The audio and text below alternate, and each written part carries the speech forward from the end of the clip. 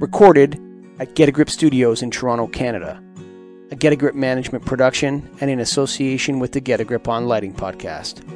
Financially supported by the National Association of Innovative Lighting Distributors and presented by the National Lighting Bureau, the Illuminating Engineering Society, and the International Dark Sky Association. Added to the IES's 2021 Progress Report. This is Starving for Darkness, a podcast. This episode of Starving for Darkness is brought to you by Evluma. If you're serious about contributing to the reduction of light pollution, go to evluma.com, hover over products, and click on Dark Sky Friendly Lighting. Both the OmniMax and AreaMax lights are International Dark Sky Association certified. The warmer color temperatures of the OmniMax reduce the more easily scattered blue wavelengths, which contribute to glare and sky glow.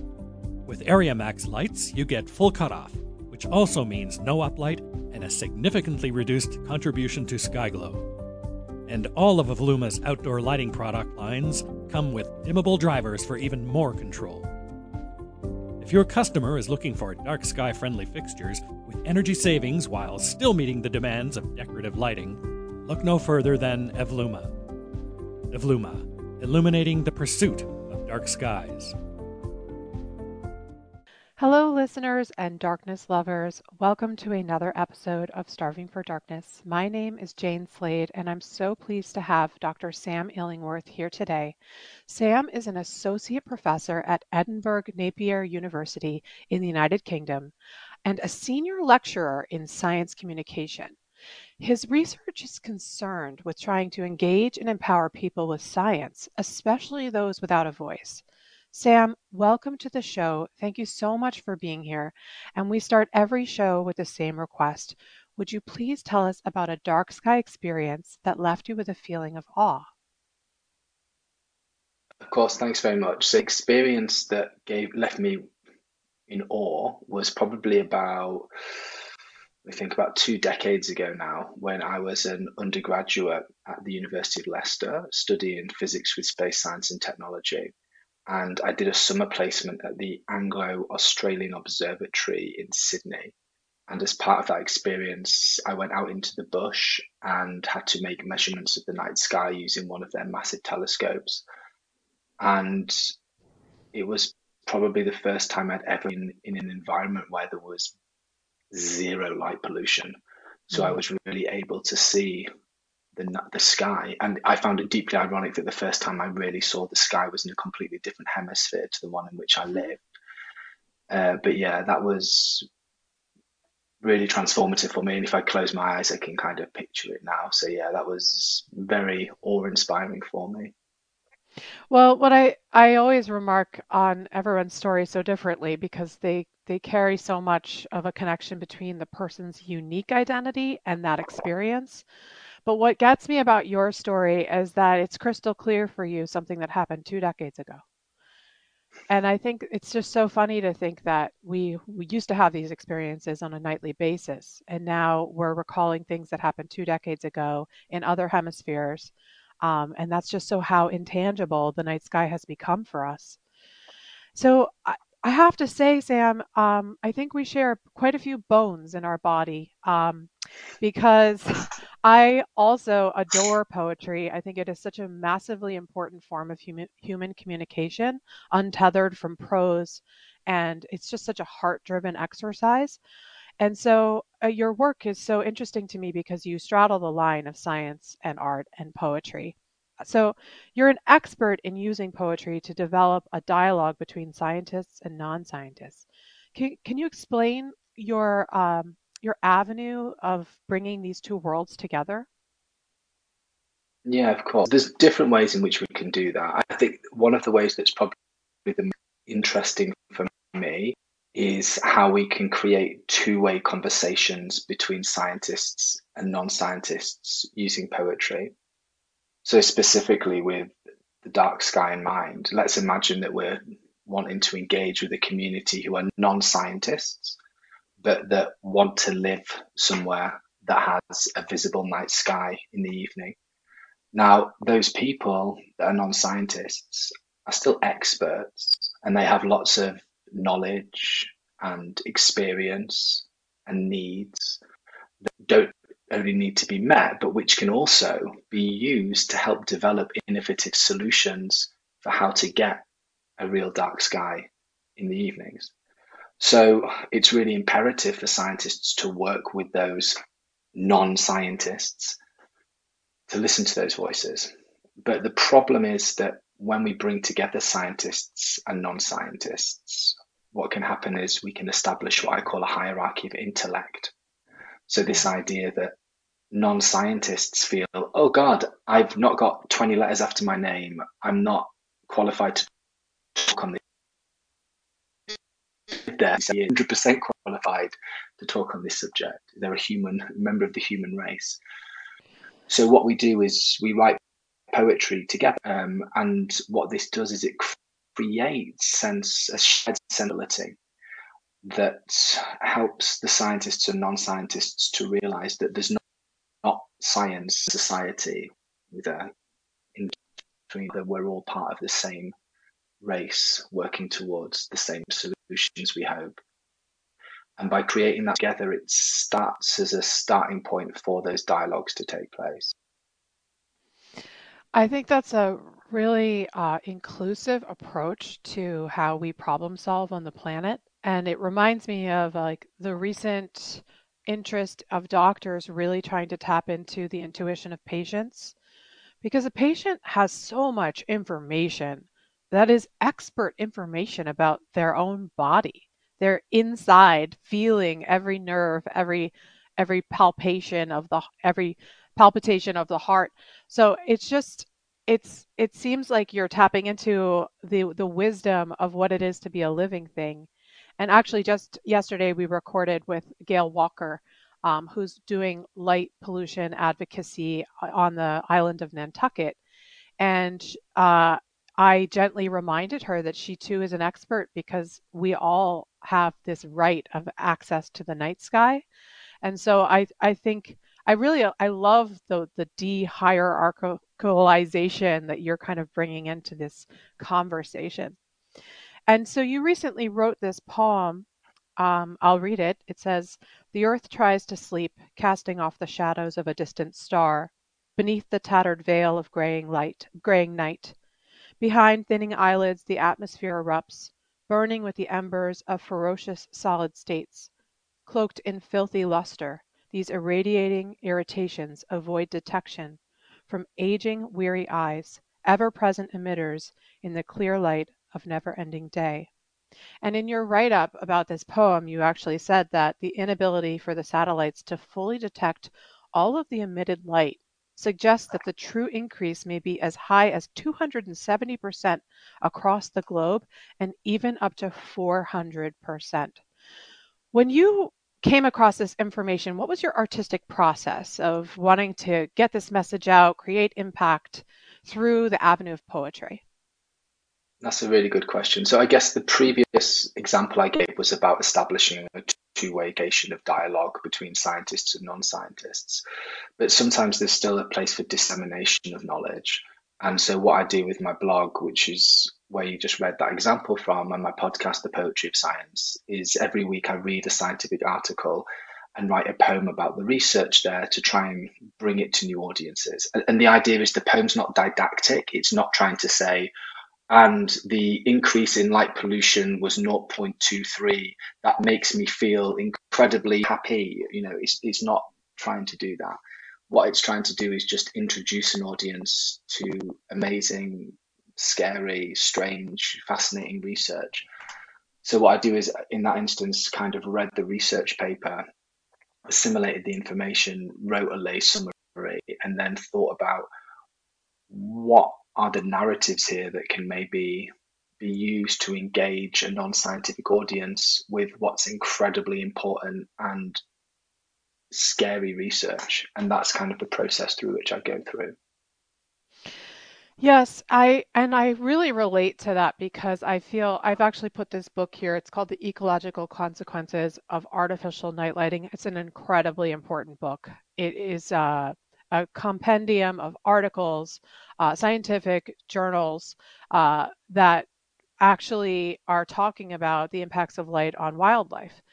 And I recommend this book to everyone that I present to, but I tell them you are not going to curl up with this book.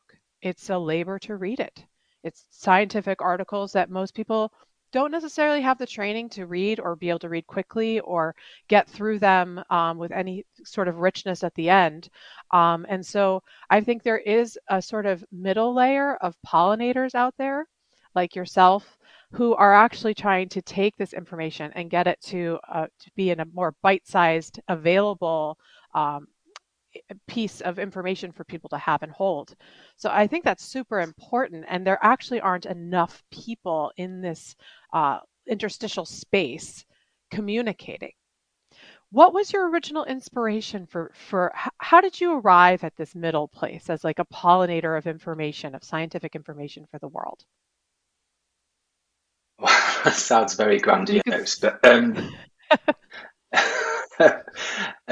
I guess for me, I've always been really interested in the creative arts as well as science. But certainly in the UK, you're very much driven down a specific route of education. Like you kind of pick your Mhm. subject at 15, 16, and then that's what you study all the way through university.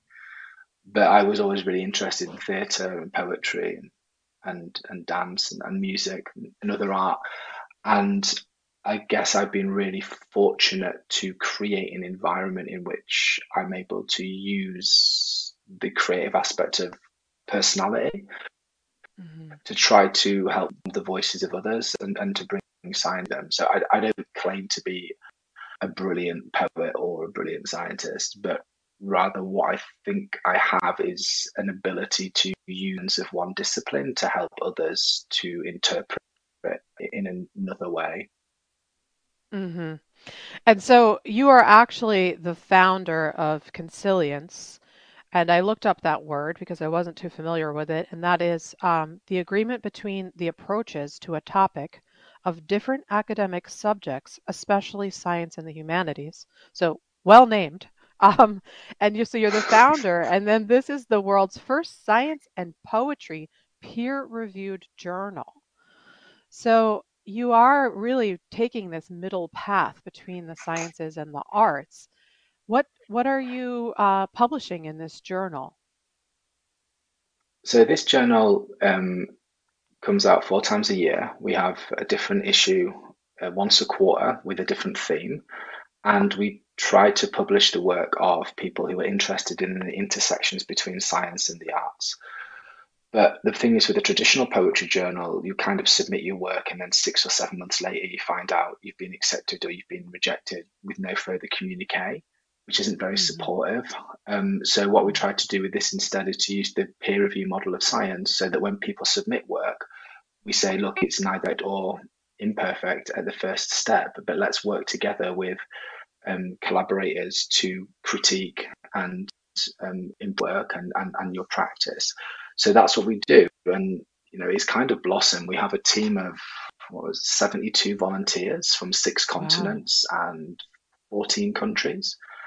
And I think a lot of the work I do, I'm a white heterosexual cisgendered male who's had every privilege afforded to him. And I think it's important to use that privilege to help provide a platform for other voices to be heard. So that's what we try to do with Consilience. And it's great that you like the title. I was literally just in my library at home. That sounds very, very grand. I was in a room with books at home and thinking about a title for this project, and came across a book written about Consilience, and I was like, oh, that's a perfect title for the journal. So that's where it came from. That's wonderful. And it warms my heart. I think it's so important to try and empower different voices. So I love that you're doing that work. And so, what stories have emerged as a result of stories and art have emerged as a result of trying to give other types of voices platforms? Wow. Okay.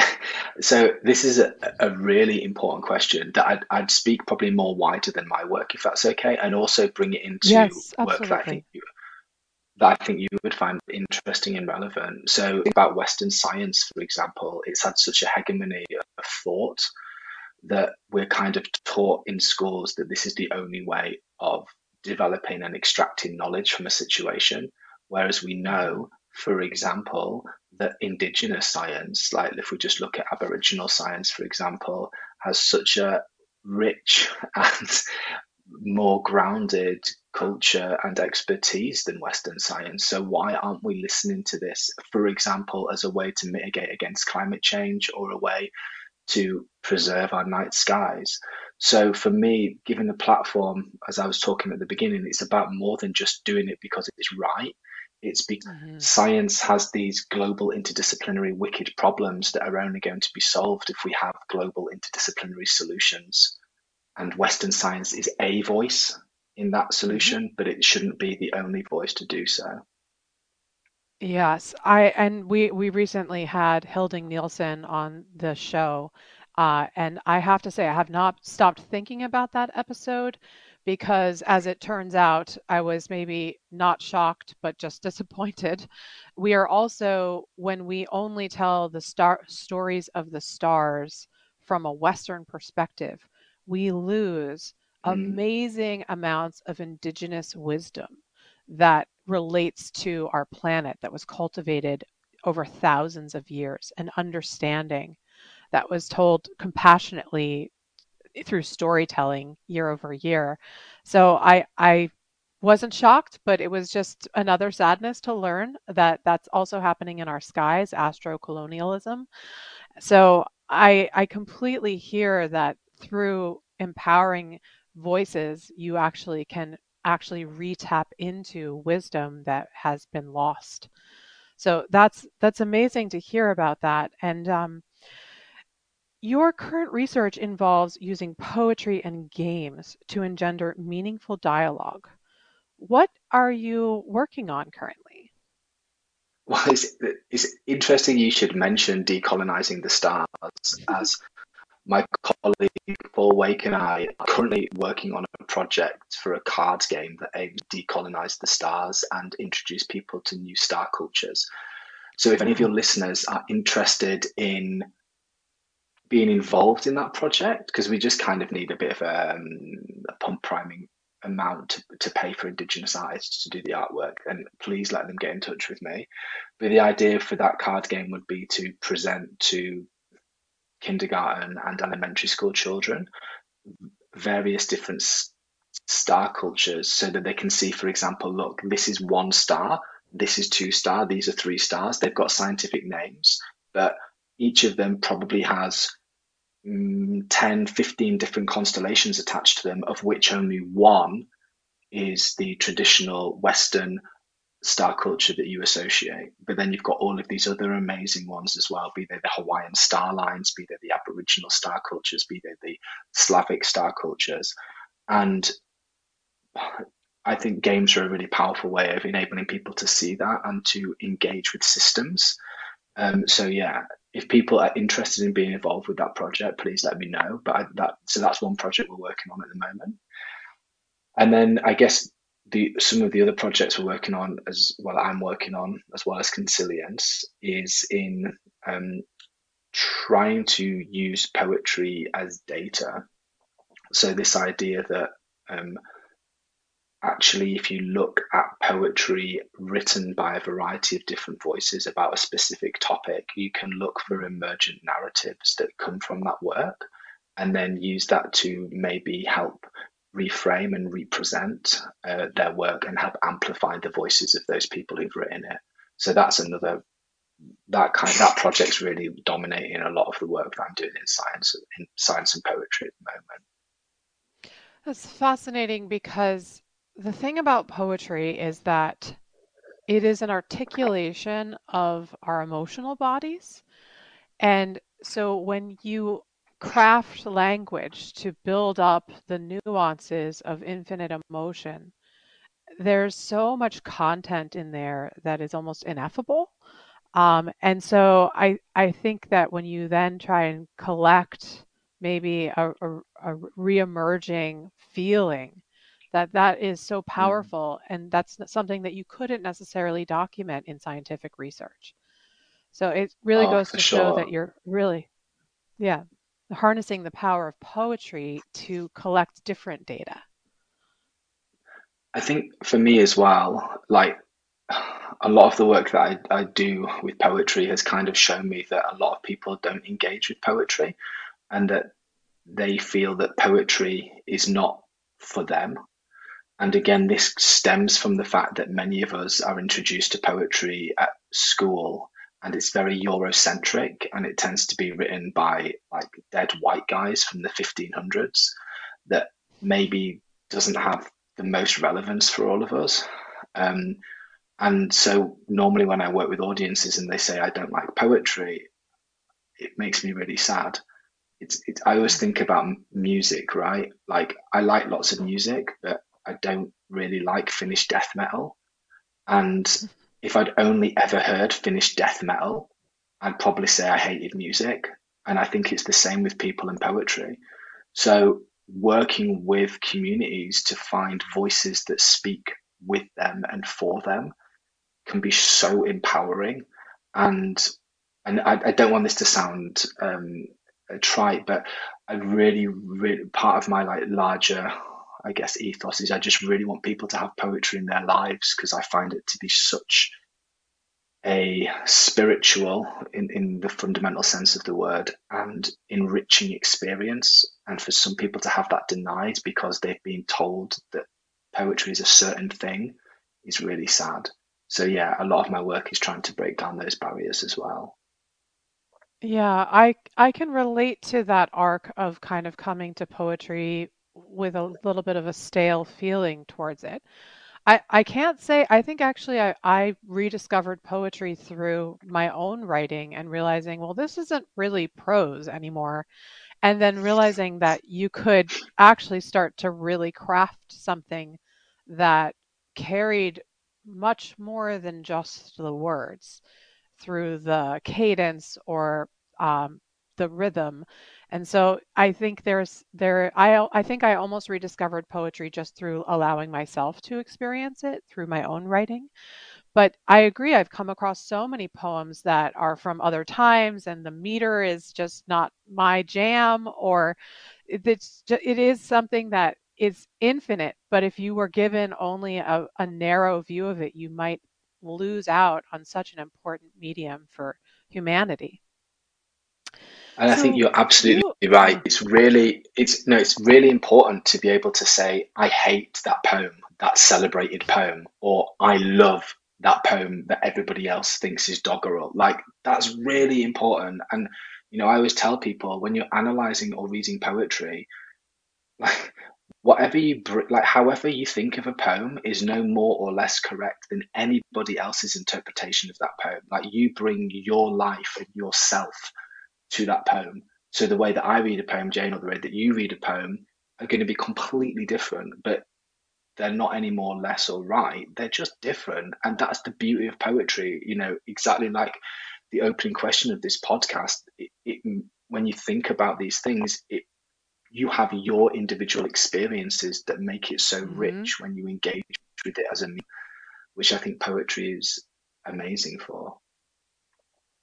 Yes. What do you have any poems that you come back to again and again that you just can't wait to read? I have like, You got to pull it no, up. no, no, there's one poem I'm just really bad with people's names, but there's one poem that I just love. So it's by Caroline Forche. It's called The Mhm. Colonel. And it's a prose poem, like however you interpret that, and it's just phenomenal. Like, and again, people listening to this, if you read it and you hate it, that's fine as well. But for me, when I read that poem, I was like, wow, like this is what poetry can do. Like that, and then like Citizen and An American Lyric by Claudia Rankine were kind of just eye-opening examples of what the medium can do and how poetry. So Shelley had this quote, like, and I'm paraphrasing, but basically said that poetry holds a mirror up to society, and like certainly the work of Claudia and others, it it holds a mirror up, but it shows us warts and all. And poetry is incredibly powerful for doing that, for making us look at things that we want to avert our eyes from. So certainly the work of Claudia, yeah, if I had like a thousandth of her talent, I would be very, very happy. And The Colonel by Caroline Forche, which I'd really encourage people to read because it's just, I don't know, it's hard to explain. It's just, I think it's amazing. Yeah. I have a poem by Nathaniel Perry. I don't remember the name of it, but it's about the birth of his daughter. And it's just so moving to read. And the cadence, the way that he articulates this moment of holding his little newborn, and what that moment meant to him and what it mean to her in the future. It's so intimate.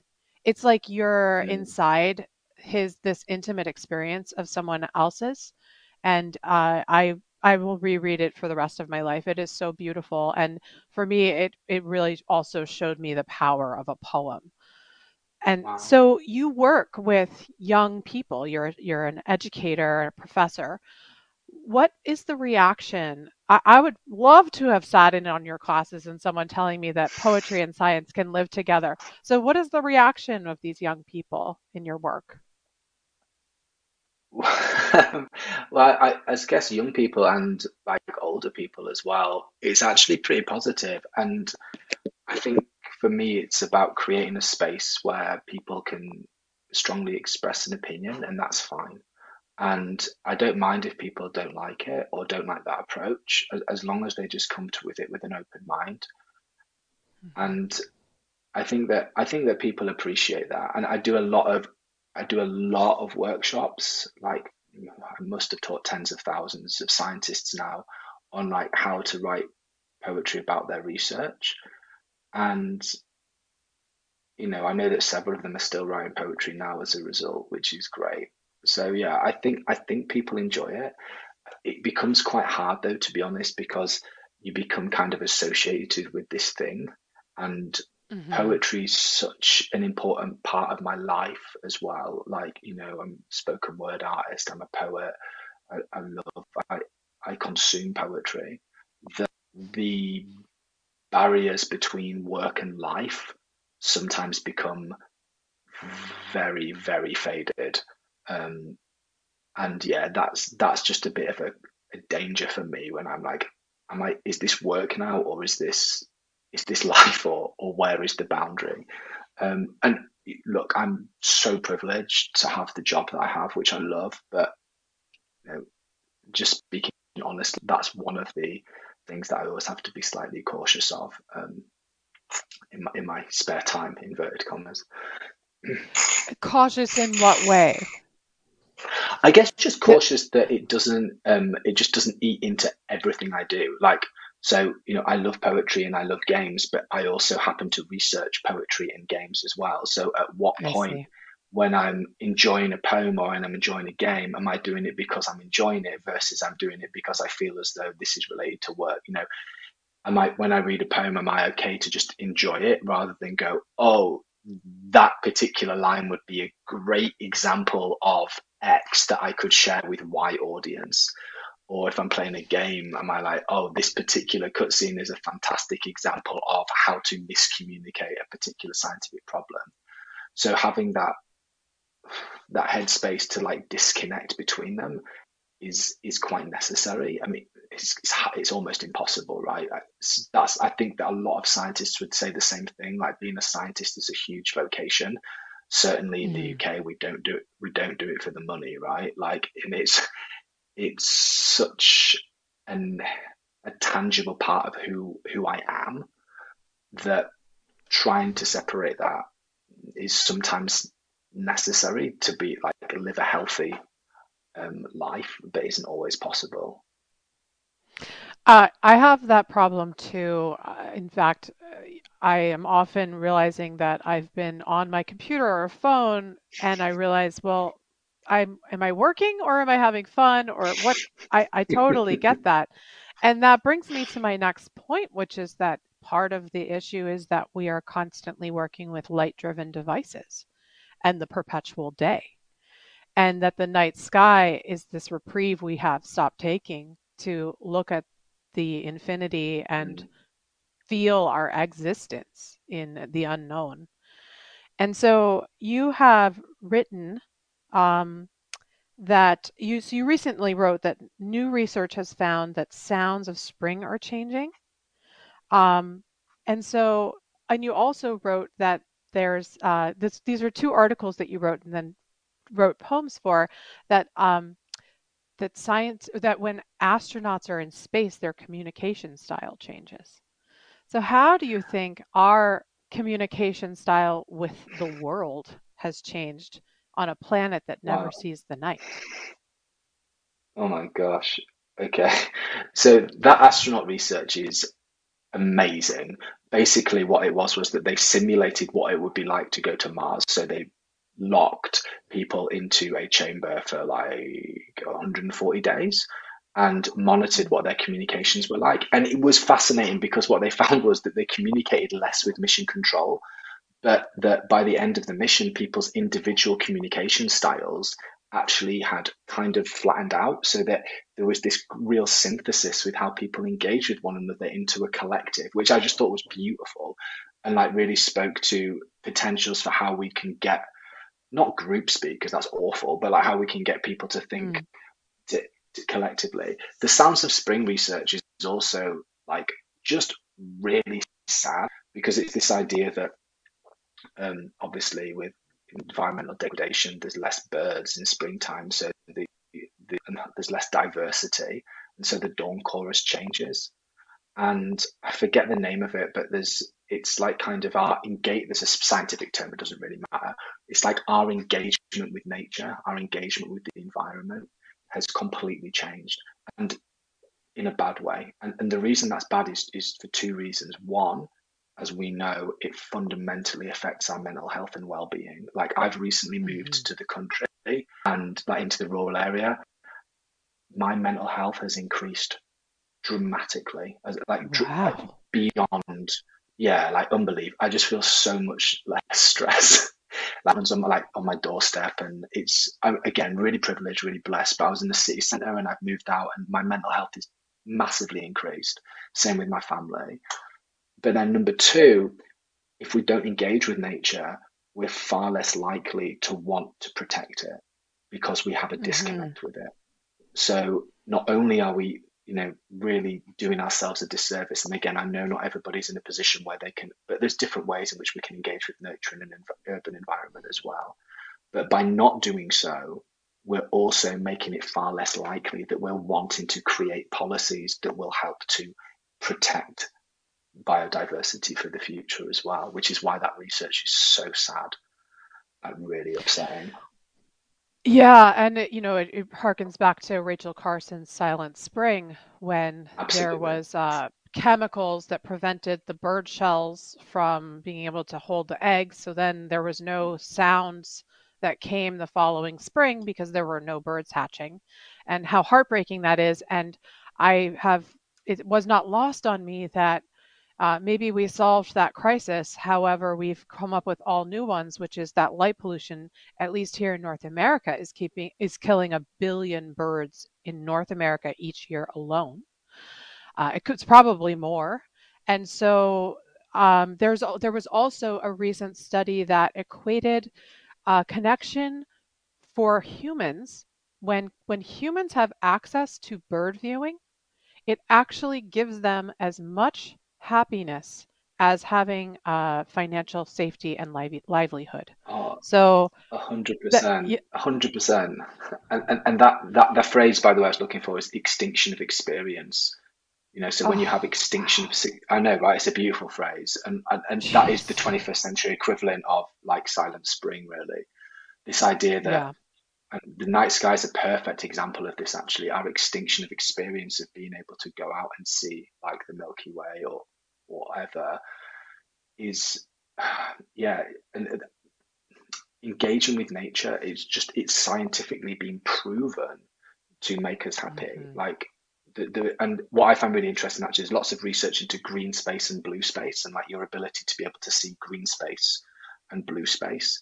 Green space being like parks, like Greenland, etc. Blue space being rivers, but also like boating lakes and ponds. And amazingly, the research suggests that being able to see blue space is even better for your mental health than being able to see green space. So Wow. if you're ever in a position, I know, right? You can just try to be somewhere where you can see blue space. Like that's the best thing you can have for your mental health in terms of that engagement with nature.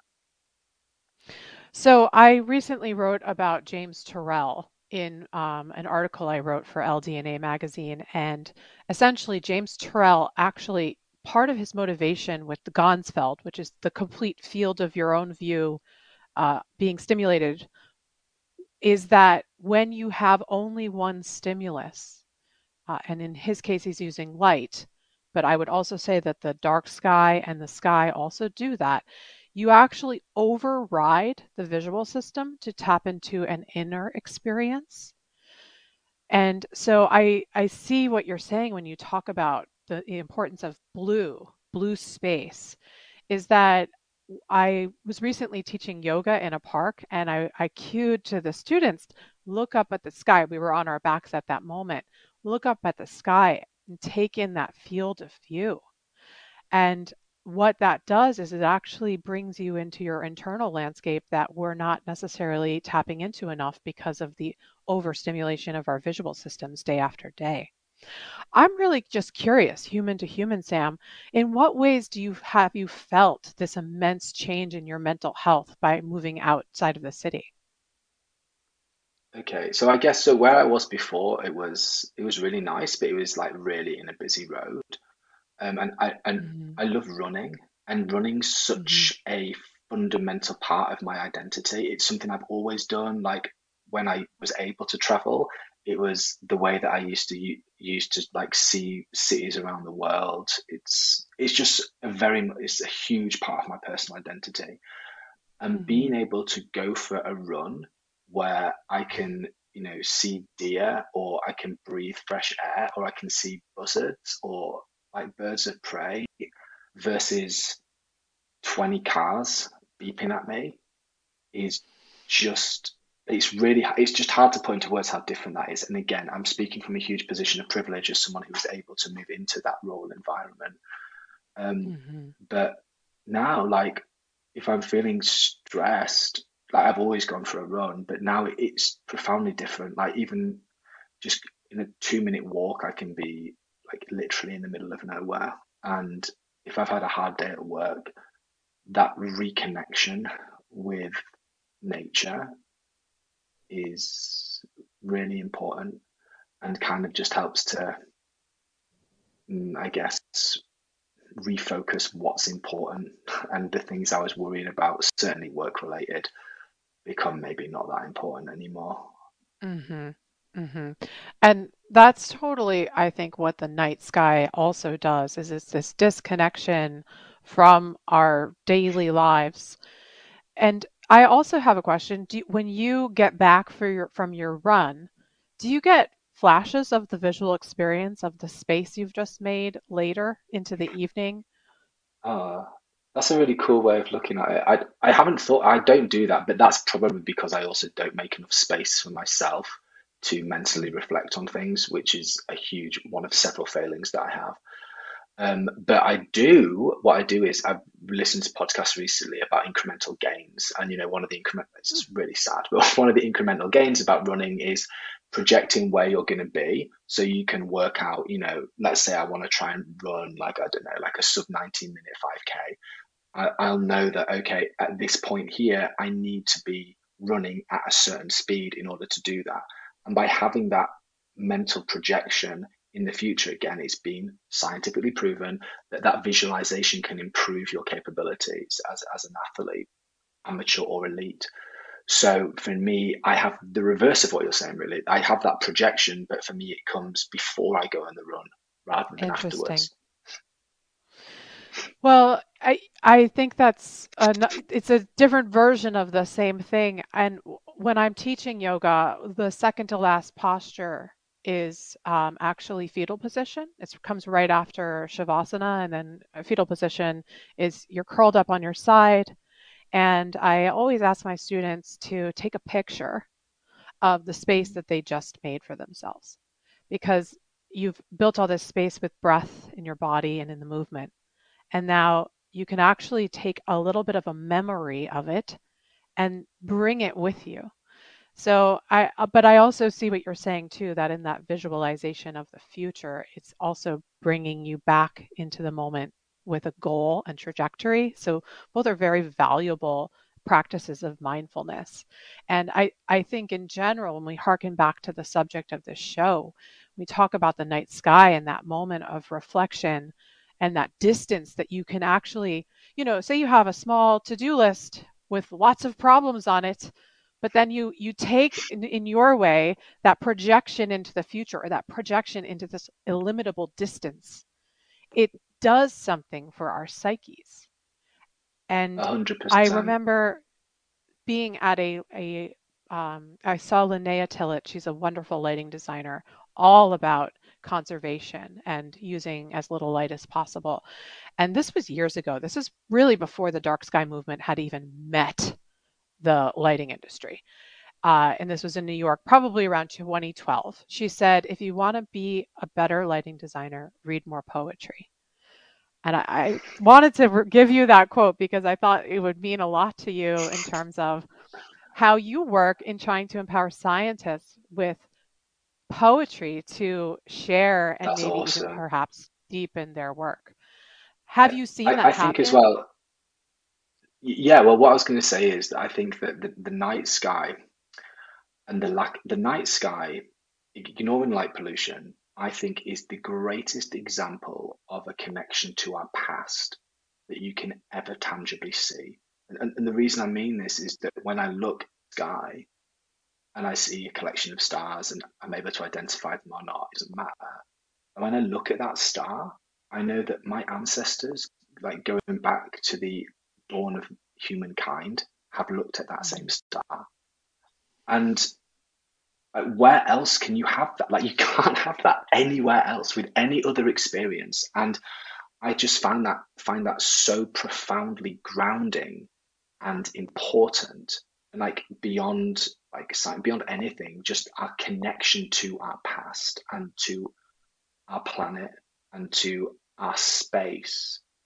That for me, like going back to the topic of this podcast, like that's why having access to the night sky is so important, because when we don't have it, again, I really honestly think we lose a connection to our past. I totally agree. And I have also long believed that the night sky may be just the missing fundamental piece to redirecting climate change. That if everyone had Mm, access to the night sky, I think we'd actually reinvigorate the connection to nature. And in that reinvigoration, we'd be better scientists, better designers, better builders, more compassionate towards wildlife. And that's the other thing. Not only does the night sky connect us to all humans, it connects us to all living things that have absolutely. astronavigated or lived with the natural daylight cycle as we have. It's more connecting than anything, than the internet. It connects all life that has ever lived on the planet. So you, what are some of the favorite stories that have emerged through your work with poetry and science and the impacts that you've seen ripple out? So again, what several workshops always really stick with me. So there's one workshop that we had with a group of people living with severe mental health needs in a very inner city um, region of Manchester in the UK. And we were talking about air pollution and kind of writing poetry as a way to express their needs and experiences. And the idea was we talked a little bit about the science and about their experiences, and then they wrote some poetry. And one of the poems that they wrote will always stick with me. It was just 3 lines. It said, "I've never seen pollution, never noticed it, but it's always been there, just breathing it in." And for me, that was like a really important experience. That, look, I'm in a position of privilege where I understand what air pollution is. I can move to an environment where there's less air pollution. But what about if Mm. I'm someone who doesn't even know what air pollution is through no fault of my own? And I'm somebody who also probably has one of the lowest actual carbon footprints on the planet as well. Yeah, I'm the one that's being made to pay. And like for me, that Mm. was really important as a demonstration as to why these voices need to be heard in the development of scientific discourse. Yeah, that's heartbreaking to hear someone basically describing the reality that is so profoundly surrounding them that they can barely differentiate it as being anything but just normal. And that's their natural living environment, unfortunately. So, we touched upon earlier how you have the danger of your science, your poetry, and your work and your recreation all merging into this field of interests that you have. But one question I always love asking people is that we have our work in the world, but we also have our art. And so, do you have, I see two guitars in your background. So, are you a musician? Do you have, what are your artistic pursuits?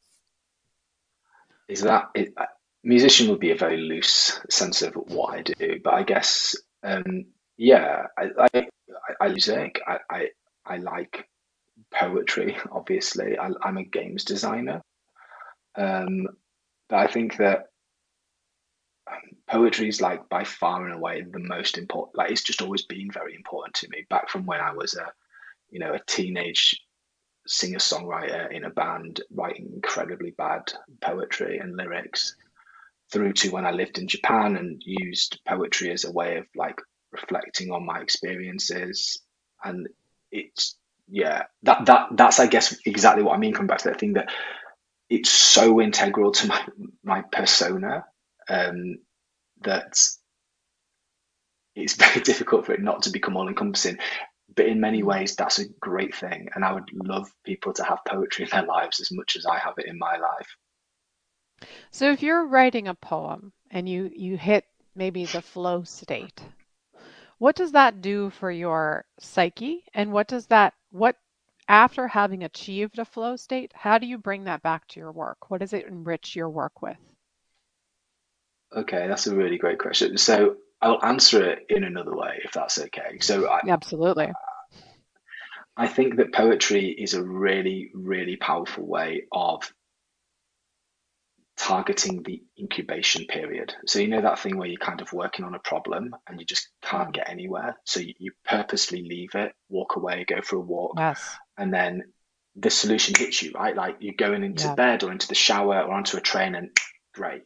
That's the incubation period. But it's such a passive way of getting at it. So instead, what I encourage people to do is if you've got a problem, write a poem about that experience. And what that does is it Wow. forces your brain to actively target the incubation period, like subconsciously.